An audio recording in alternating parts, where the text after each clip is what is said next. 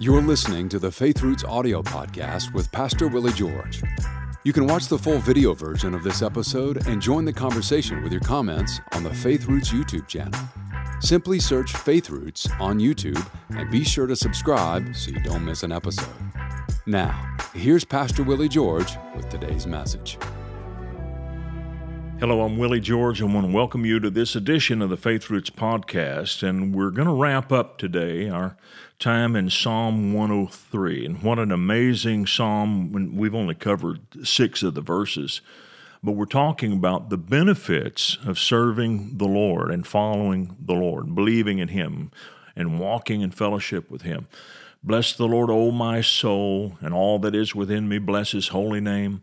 Bless the Lord, O my soul, and forget not all His benefits. And here we are with the last of these benefits, and it's this one.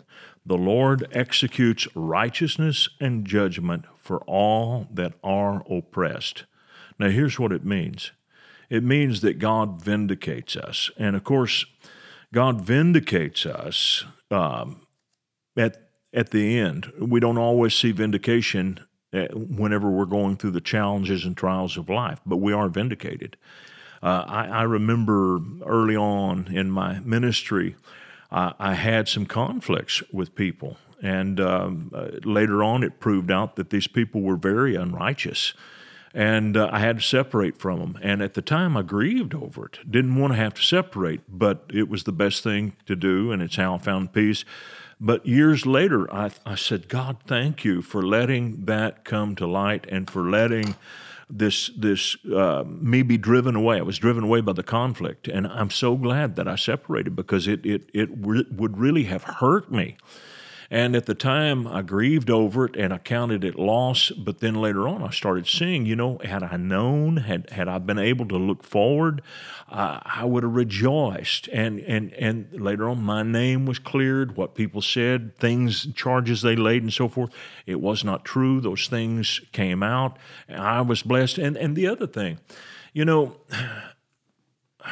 most important thing you can do in life is not to set out to prove that you're right.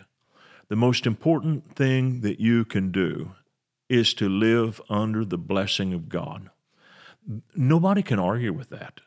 And, there are times when you can't vindicate yourself, and maybe somebody says something about you that isn't true, or you've been treated unfairly, or something wasn't done right, or somebody gave you the shaft. I remember there was a time when we had a house for sale, and the guy put $1,000 down on the house, and it was at the time it was an assumption contract.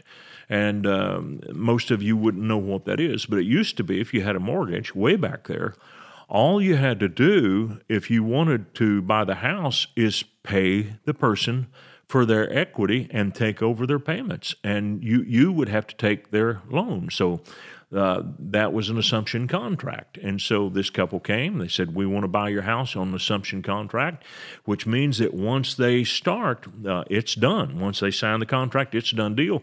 You just have to wait till the closing period comes, and it's their house. Well, we pulled our house off the market. We went about 30 days. It's time to close the deal, maybe 45. And the guy decides he wants out of the deal. Well, it would have been nice to know early on, but he took our house off the market right in prime marketing period, and then he wanted his $1,000 back. Well, our realtor said he doesn't get his $1,000 back. The contract says he forfeits that. Well, the guy was a jerk about it, and he would come to our house, but he wouldn't come when I was there. He would come when my wife was at home, and he tried to intimidate her.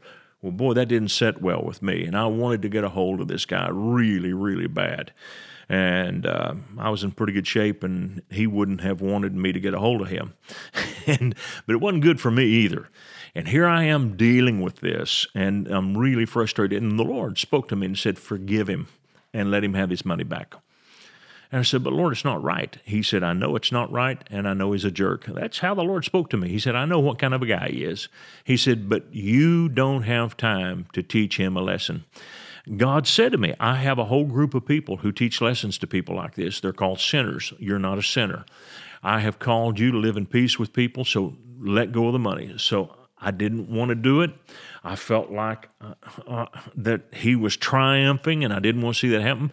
But God asked me, do you want to move on with your life and sell your house, or you want to get in a nasty fight with this guy for the next several months? And I thought, no, I don't want to get in a nasty fight. I'm going to let it go.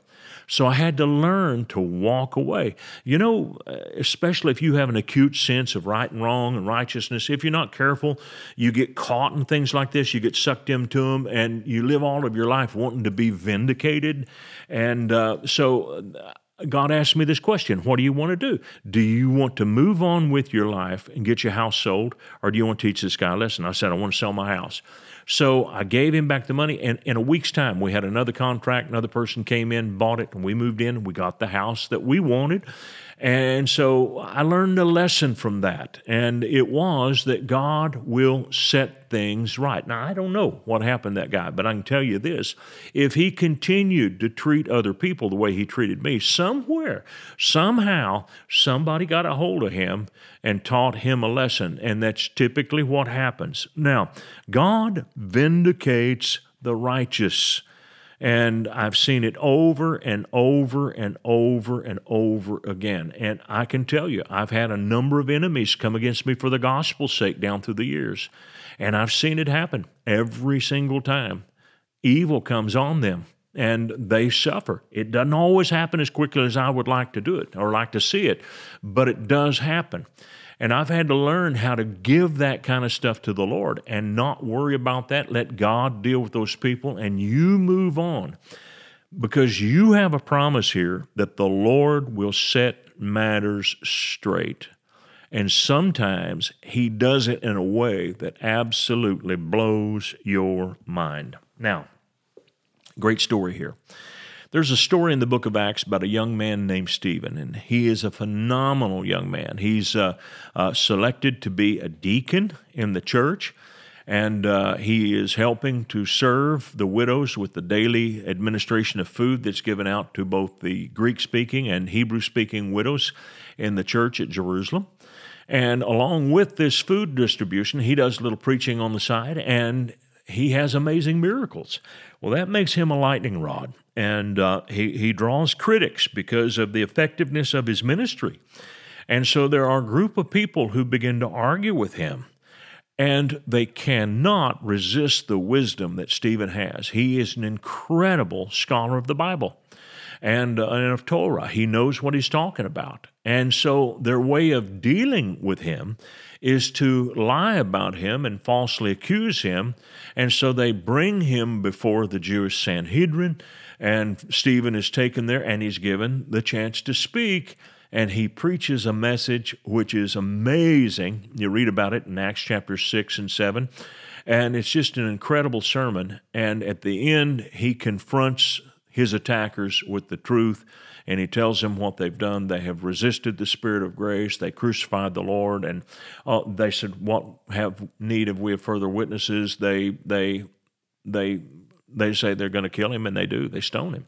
But right at the very end, the Lord Jesus appears to Stephen. He sees him standing up, and the Lord stands for him. Now, when all of this is happening, there's a young man who's a part of this whole thing named Saul of Tarsus, and he wants to see Stephen killed.